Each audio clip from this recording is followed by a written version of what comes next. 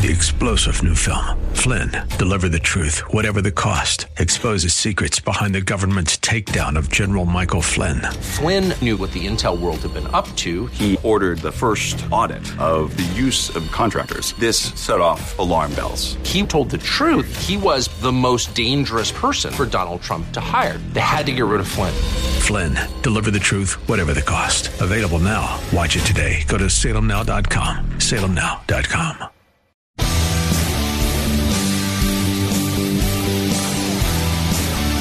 Are you looking for truth from God's Word that you can understand and apply to your life? You'll find it today on Make It Clear with Dr. Stan Pons. Listen now as Stan makes it clear.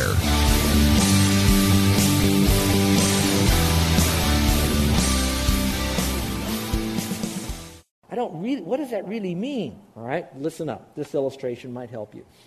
He's asking a question and answering a question here that is a little bit more thinking. What they might be saying, what they might be thinking is this.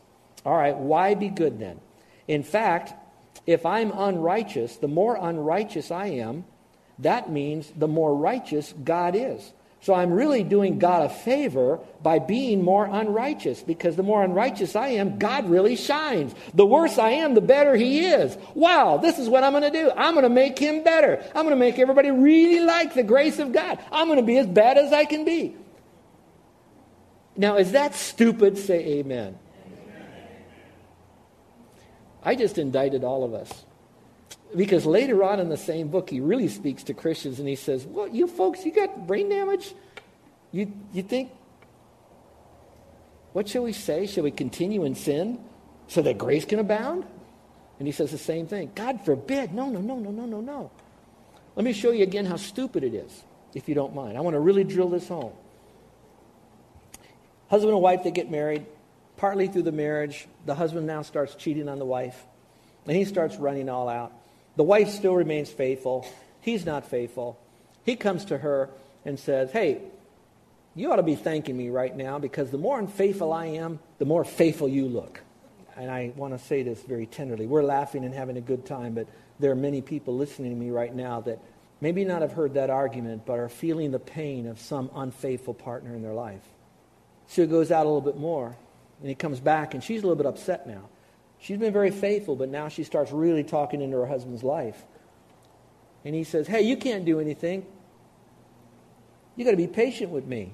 You're supposed to be all patient. I'm the guy here, and I'll come back right now. Blah, blah, blah. And she gets more angrier. You know what that reminds me of? That kind of reminds me of a little bit of this passage. Now, this may sting when I tell you this. The Lord, in His faithfulness and His patience and His righteousness, no matter how unrighteous we are, He is still righteous. And part of His righteousness is to allow you to go as far as you want to go in your lifestyle. We've already learned that the goodness of God can bring about repentance. We've already taught you that, okay? But God still says He is just as righteous to His own character, that if you continue in sin, there will be a payday coming where whether that sin itself will so swallow you up through drinking and accidents, or whether you get a disease, or whether it's through crime or something, you will end your life sooner rather than later. And if you end your life, there still is going to be future judgment besides the judgment you're under right now. So God says, as true as I am to show my faithfulness, I'm just as true to my wrath. Now, if you need another verse for salvation now in this, you want to keep that in mind, that says, if I believe on Him, I have eternal life. But if I don't believe, John 3:36 says, the wrath of God still abides on me. So I can do all of this stuff, but I still have a payday coming. Now, that's for the unsaved. For those of us who know Christ as Savior, we might have a little longer leash. Some of us right now are using our grace. No, we're not. We're abusing the grace. But we're out there doing what we need to do. There will be a judgment coming. Now, it's not that the Lord is up there just, woohoo, I'm going to judge these people. The Spirit of God says He grieves over our sin. And so that's why He wants to deal with us in such a way. All right, let's go back here. So why bother being good? It's a questioning God's righteousness. So the response is, that's distorted logic. May it never be. For otherwise, how will God judge the world? In other words, if He doesn't deal with this, how can He not judge the world? He has to judge the world. So now the juror, maybe one of you are thinking out there, I still don't get that. He expands it a little bit more in the next verse, verse 7. So why are we condemned? Why would we condemn? He's supposed to be faithful. He's supposed to keep His promises. I know I do things wrong, but that's all right because God's bigger than my sin. So why are we condemned? Let's go to the verse. But someone might argue, if through my lie the truth of God abounded to his glory, why am I also still being judged as a sinner? See, even if I lie, look at the truth of God still abounds, so the more I lie, the greater he is. So why am I going to be judged as a sinner? So what they're really questioning, again, is God's truthfulness. So really, objection 3 and objection 4 is very similar to each other. So he's really showing that faulty logic. And look at the response. You know what? We get what we deserve. And why not say, as we were slanderously reported, as some claim that we say, let us do evil, that good may come. And underline this, their condemnation is just. So no matter how good or how bad we are, no matter what our motives for being good, watch this, whatever our motives are for being good or how we think to justify why we're bad, did you catch that? What our motives are to be good or justify why we're bad, it doesn't really matter. God is still righteous and judge. He is truthful, he is faithful, and that he will still deal with the truth that's found in God's word. And it still boils down to you need to take ownership of your own sin, admit that, need of a Savior, and it has to be found in the Lord who died and rose again. And now you know that truth. You need to come to him by faith alone. And that part is the beautiful part of God's grace. And so I don't know where you are in that journey, but he's leading us to a decision that we're going to need to make, which now brings us to number 5. The fifth and final objection is, are Jewish people better people? Now I put Jewish in there because of the verse, and it's a little difficult sometimes to understand, but it says, well, what then? Are we better than they? Now remember, Paul is writing that. So is he saying we, I'm like you, Jewish, I'm Jewish, you're Jewish, we're Jewish? Or could it refer to those who are saved? Because he's saved and the people in Rome that are in the church are saved. So are we better than they are, than the Jews and the Gentiles? So they're questioning a man's sinfulness. And the response is, no, of course not. We're not better than they are. Not at all. If we have already charged that both Jews and Greeks, or Gentiles, or anybody who's not Jewish, are all under sin. We've all done something wrong. Now, for just a moment, I'm going to go off on a brief little tangent. For those of you that might think that he is referring to we Jewish people rather than maybe we Christians, and you're dealing with Jewish people who really feel that they are God's chosen people, and we understand where they get all of that. We really do. We also know they've been kind of set aside, and the church now becomes the peculiar people, and God still has more to deal with the Jews in the future, but they are still his people. Are you tracking so far? When I talk to Jewish people, and we can have a healthy conversation, and it's necessary for me to bring them to this conclusion, I like them to understand that they're not better. They're just different. Did you catch that? I want to show them grace. They're not better because they're Jewish. They're just different. Have you ever shared the gospel with a Jewish person? And you often hear people that are involved in Jewish evangelism, they will say, oh, that's a completed Jew. Have you ever heard that term before? They are a completed Jew when they trust Christ as Savior. How many of you have ever heard that before? You trust Christ, that means you're a completed Jew. Would you raise your hand if you heard that? Okay. Some of you have. For those of you that have, then listen to this. I prefer not to use that term. I understand what you mean by that. Okay, you're an unsaved Jew. Now you're a real Jew because you trusted Christ. I get all of that, so you're completed. But in reality, a Jew is a Jew is a Jew is a Jew. He's always going to be a Jew whether he's saved or not. So you don't really get completed. You just get what? Born again. You know what I mean? You just get saved as a Jew. So I don't really like the word, oh, you're an incomplete Jew until you trust Christ. Think about that for a moment. It's like saying you're an incomplete man until you trust Christ. And if you're ever going to say that to somebody, make sure the guy's littler than you are, all right? All right? The point of the matter is they are always that, but they need Christ. Are they better? Not much. But they are different, and they need Christ. And I'll tell you, sometimes to Jewish people that are really open to the Word of God and their own writings, you can lead Jewish people to Christ. Because they really want to know the Lord. Some of them do. Some of them don't. And they're just as lost as unsaved Methodists, Baptists, Catholics, and everyone else. But they need to know Christ. All right, now we're going to get into the supporting testimony. This will go a little bit faster because now he's coming to the end to present this to a final decision. So he's gone through all the objections and the responses of where he's at on all of this. And I hope that maybe you would get that as well. So now he's going to go to a supporting testimony. So pick it up if you will. at verse 9 here, okay? Romans chapter 3 at verse 9. And let's kind of lead into our section here with that passage. I think that'll help us understand better. All right. Verse 9 says, "What then? Are we better than they are? Not at all. For we have already charged that both Jews and Greeks, they're all under sin." Which, if you really want to say that, that means everybody in the whole world are sinners. And then verse 10, he opens up with a supporting testimony, "As it is written." Now, if you'll look from verse 10 all the way down to verse 18, in my Bible, I don't know what your Bible looks like, they have capitalized every one of the words that are in the verses from halfway through verse 10 through all the way verse 18. Now, what that is really telling you is that all of those verses can be found taken from the Old Testament.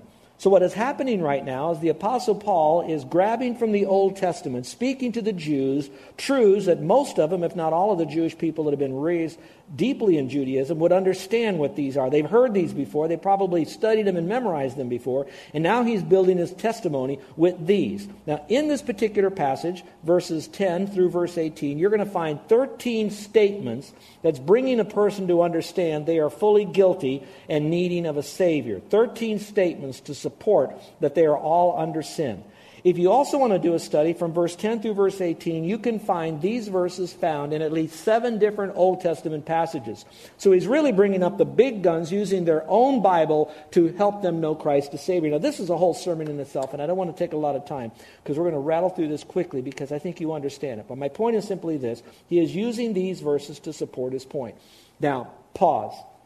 I want to give you a little tangent right here because some of you are here at this church mainly because you like expository Bible teaching. I am an expositor. I've taught it. I've studied it. Some of you might feel like I don't exposit it. Some of you have different styles of it. I've been in this long enough to know almost every other book will give you a different way to exposit Scripture. But primarily, this is my style, what God has given me, the best I know how to do at this point. So this is what I'm doing verse by verse. At the same time, there's a lot of people that are out there that will never go to another church unless it's verse by verse study. And I get that. And there are some real teachings out there that the only way you study, the only way you preach is expository. I think primarily that's the safest and best way, and I could teach a whole series. I'm going to be in Singapore doing this on a doctoral level. But I want you to know this. In this passage of Scripture, what Paul is really doing is he's doing a topical study. He's not going back over the entire Old Testament verse by verse to teach to the Jewish believers in Rome. What he's doing is he's building his case on a point topically by grabbing verses in the Old Testament topically underneath the topic of all under sin. So there is a legitimate example of topical textual teaching in Scripture. So there's a time to do that. Now, at the same time, since I'm such an expositor, I want to beat this up a little bit. If you go to a church and they're going to do topical or textual sermons, it can still be expositorily given to you as long as they're not giving you 3 points in a poem and a lot of dance jokes and stories, and they're not staying true to what the Word has to say, so they're still expositing that passage of Scripture, even though that Scripture passage might not connect to another passage over there, but it's connecting to the topic that's at hand. If you all could follow what I just said, say, uh-huh. All right, one more thing. I eat, Carol, thank Carol for this. I eat a pretty balanced meal, and Carol gives that to me. When I am sick, I have a medicine cabinet in our bathroom, our upstairs, as you all do. When I'm sick, I don't look there and I see, we got aspirins, we got this, we got that, blah, blah, all these different pills. I don't say, okay, I'm sick, I need help right now, so let me start at the top shelf, the left-hand side, and I'm going to take one different pill, and I'm going to work my way through that entire medicine cabinet. I don't do that. Why don't I do that? Because it won't work, all right? I've got to take what I need at that point. So right now, he, in a sense, is doing a topical study underneath the topic of all under sin. All right, that being said, I think you got enough. So let's rattle through these. Fact number 1, as it is written, the way of life of the accused is mentioned in verses 10 through 12. Those that are the sinners, those that are all under sin, the accused, all under sin, and it's really driving into their character. Here's what it says. There is none righteous, not even one. There is none who understands. There is none who seeks for God. All have turned aside. Together all have become useless. There is none who does good. There is not even one. Now, that's a lot of not even, none, blah, blah, blah. 4 different times it's emphasizing over and over again that there's not one perfect person. There is not one person who is totally righteous. Get your pens out. Let's go over them, just those phrases alone. Because he's hammering that the way of life, no matter how good you are, no matter how religious you are, no matter how respectable you are, no matter how much you rejected God, your character says you are separated from God. And we didn't even get into the old nature, all right, that you were born separated from God. Look at it. You ready? There is none righteous. Underline the word none. Not even one. Underline not even one. Go a little bit further. There is none who seeks for God. None. Underline that. All have turned aside. Together have become useless. There is none who does good. There is not even one.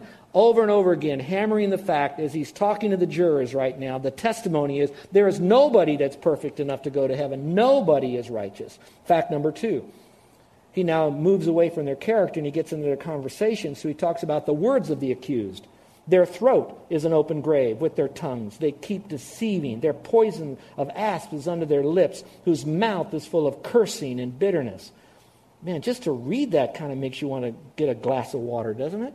I mean, this is terrible. Circle the word throat. Circle the word tongue. Circle the word lips. Circle the word mouth. All of it is in a conversation. And what it is a cesspool of garbage that's inside of them. And when it's inside of them, we know it's in their heart, it's in their mind, and it comes out of their voice. And again, indicting them that they are all under sin. Fact number 3, the wickedness of the accused in their conduct. Character is kind of like inside driving it. Conversation comes out their mouth. Conduct comes out their lifestyle. The wickedness. Their feet are swift to shed blood. Destruction and misery are in their paths, and the paths of peace they have not known. And underline this last phrase, because I think this is the root of all of it. There is no fear of God before their eyes. So now he moves from the supporting testimony to the summarization. Verse 19 and 20. Here's what he says. Now we know that whatever the law says, it speaks to those who are under the law. Now that specifically is speaking to Jewish people. In chapter 2, verse 14 and 15, it says, even the Gentiles, even the heathen have the law of God written in their own heart and consciences. So everybody's under the law of some kind. The written law, some of them have it in their conscience. So that every mouth, I like that, every mouth, so it doesn't matter whether you're Jew or Gentile, may be closed, and all the world, whether you're Jew or Gentile, may become accountable to God, because by the works of the law, the written law or the law in your heart, no flesh will be justified in his sight, for through the law comes the knowledge of sin. We know that we're a sinner. Now, particularly, the written law lets us know that. So the whole world is accountable to God. Remember, it says, every mouth, all the world accountable. The world is also without excuse. We covered that. So no matter what you bring, listen carefully. The jury is now hearing this about mankind and what the prosecutor is trying to say. No matter what is brought before you, this is a criminal who has no excuse. He can't say, the devil made me do it. He can't say, I was dropped on my head when I was a kid and that's why I'm bad. He can't say, it was my religious upbringing or my non-religious upbringing or my parents did all of this stuff or my understanding of God. He can't blame anybody. There is nobody is without excuse. He is doomed and condemned and he needs a Savior. So what good is the law then? It makes us aware of sin and it points us to Jesus Christ. And I love that. So what's the final verdict? We are guilty. We are guilty. Well, that is a lot of junk today, wasn't it? Oh, man. That's tough stuff. So I want to bring this to a close now. We're done with all of that. You got it. Next week, I'm going to tell you what is really, really, really, really good news. So if some of you are saying, man, this was so down and depressing, doom and gloom, do I want to come back and hear that again next week? The answer is come back next week. I'll build off of this week. But next week, I want to talk about the wonder, watch this now, here it is, having a right relationship with God forever. That's next week. But some of you aren't going to be with us next week. So I want to remind you that we are in a book that starts out with sin, but in Romans chapter 8, it does say this. Romans 1, 2, and 3 is reminding that everybody is under sin. Everybody is condemned. Everybody is under the wrath of God. Everyone's going to be judged. And the ultimate of all of that is going to be separation in hell. That's 1, 2, and 3. But in Romans 8, after he comes after 4, 5, and 6, 7, he's reminding them, watch this, look up here. Look up here. This is so beautiful. Catch this. There is no condemnation for any of those three groups to those who are now in Christ Jesus, and you become in Christ, not by your good deeds, but by your simple faith alone in Christ.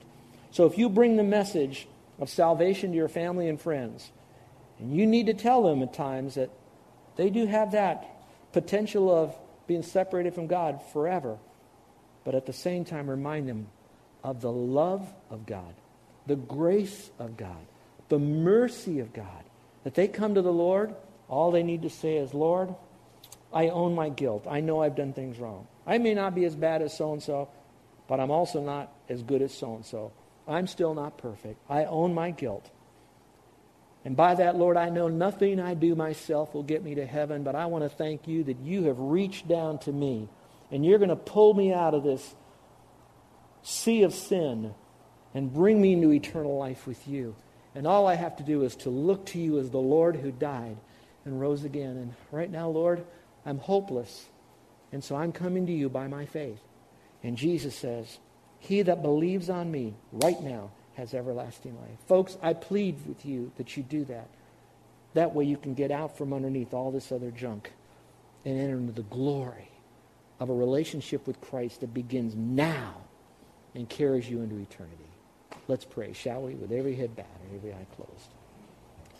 Thank you for being so attentive and locked into this message and so careful that you wouldn't miss anything too. Those of you that commented, I want to thank you for that. But right now, this is a quiet time between you and the Lord. I don't want you to see God up there as an angry God who wants to squash you. I want you to see that you have a God up there who loves you so much that he brought you this teaching today as if you're on a railroad track and a train is coming.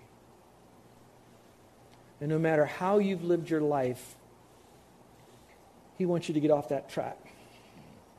And he knows that no good deed will get you off that track, but simple faith in Jesus Christ.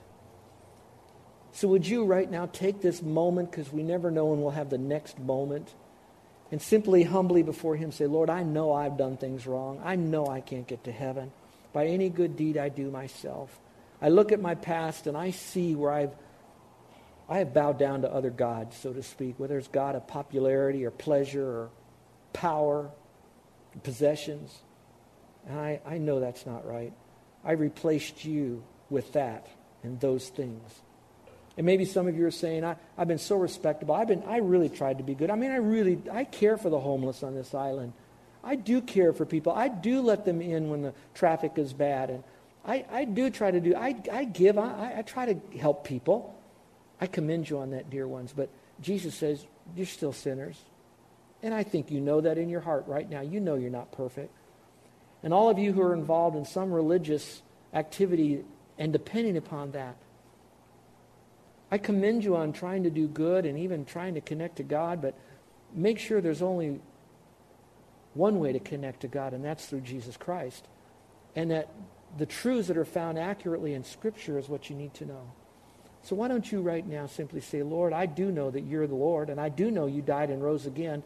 And right now, Lord, I believe you would forgive me of my sin, because in the Word you said you would. And I'm taking you at your word. And I'm believing you. Not just believing in you, but I'm believing you. And therefore, Father, I'm trusting in you. I'm trusting you now to give to me eternal life. And I thank you that your unconditional promise, that if I do that, I'll never lose it. I'll be disciplined, but I won't lose it, is an unconditional promise. It seals the deal.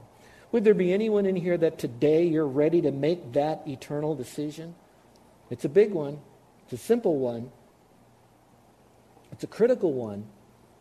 And it needs to be done expediently. And some people would say immediately. But if you're ready to trust Christ as Savior, then you do it right now in your mind. Walking an aisle, filling out a card, standing up, me praying for you, doing anything outward, as religious as that is, still won't get you into heaven. It's trusting Christ. So is there anyone in here today that's saying already to the Lord, I thank you, Lord, for paying for my sins. I'm trusting in you to give me eternal life. And you'd like for me to pray for you. I'm going to ask you to slip up your hand. And when you do, I'm going to simply say thank you, and I see that. And I'll pray for you, because I'm welcoming you in. Would there be anyone here today that's ready to place your faith alone in Christ for the full forgiveness of your sin? And you've done that. You've said, thank you, Lord, for giving to me eternal life. I'm trusting in you. Would you slip up your hand right now? Thank you.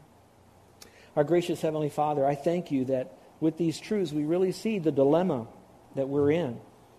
But at the same time, we can see that you love us and that we don't have to be in a world of condemnation when we place our faith alone in you.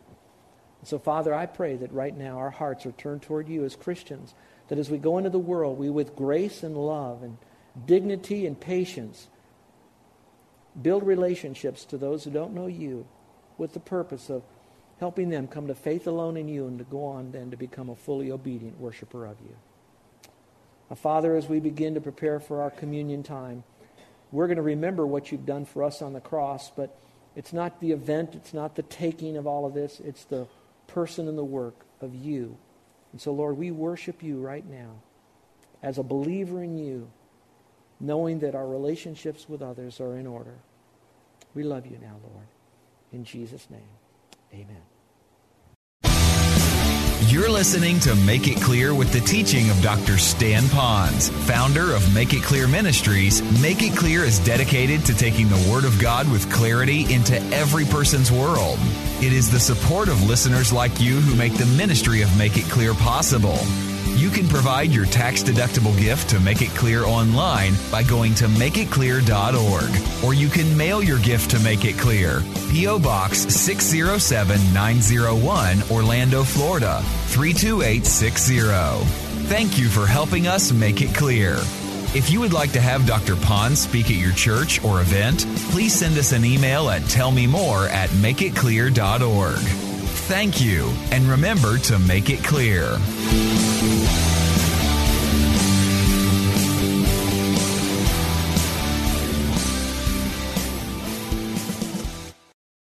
Three-star General Michael J. Flynn, head of the Pentagon Intelligence Agency, knew all the government's dirty secrets. He was one of the most respected generals in the military. Flynn knew what the intel world had been up to. He understood its funding. He ordered the first audit of the use of contractors. This set off alarm bells.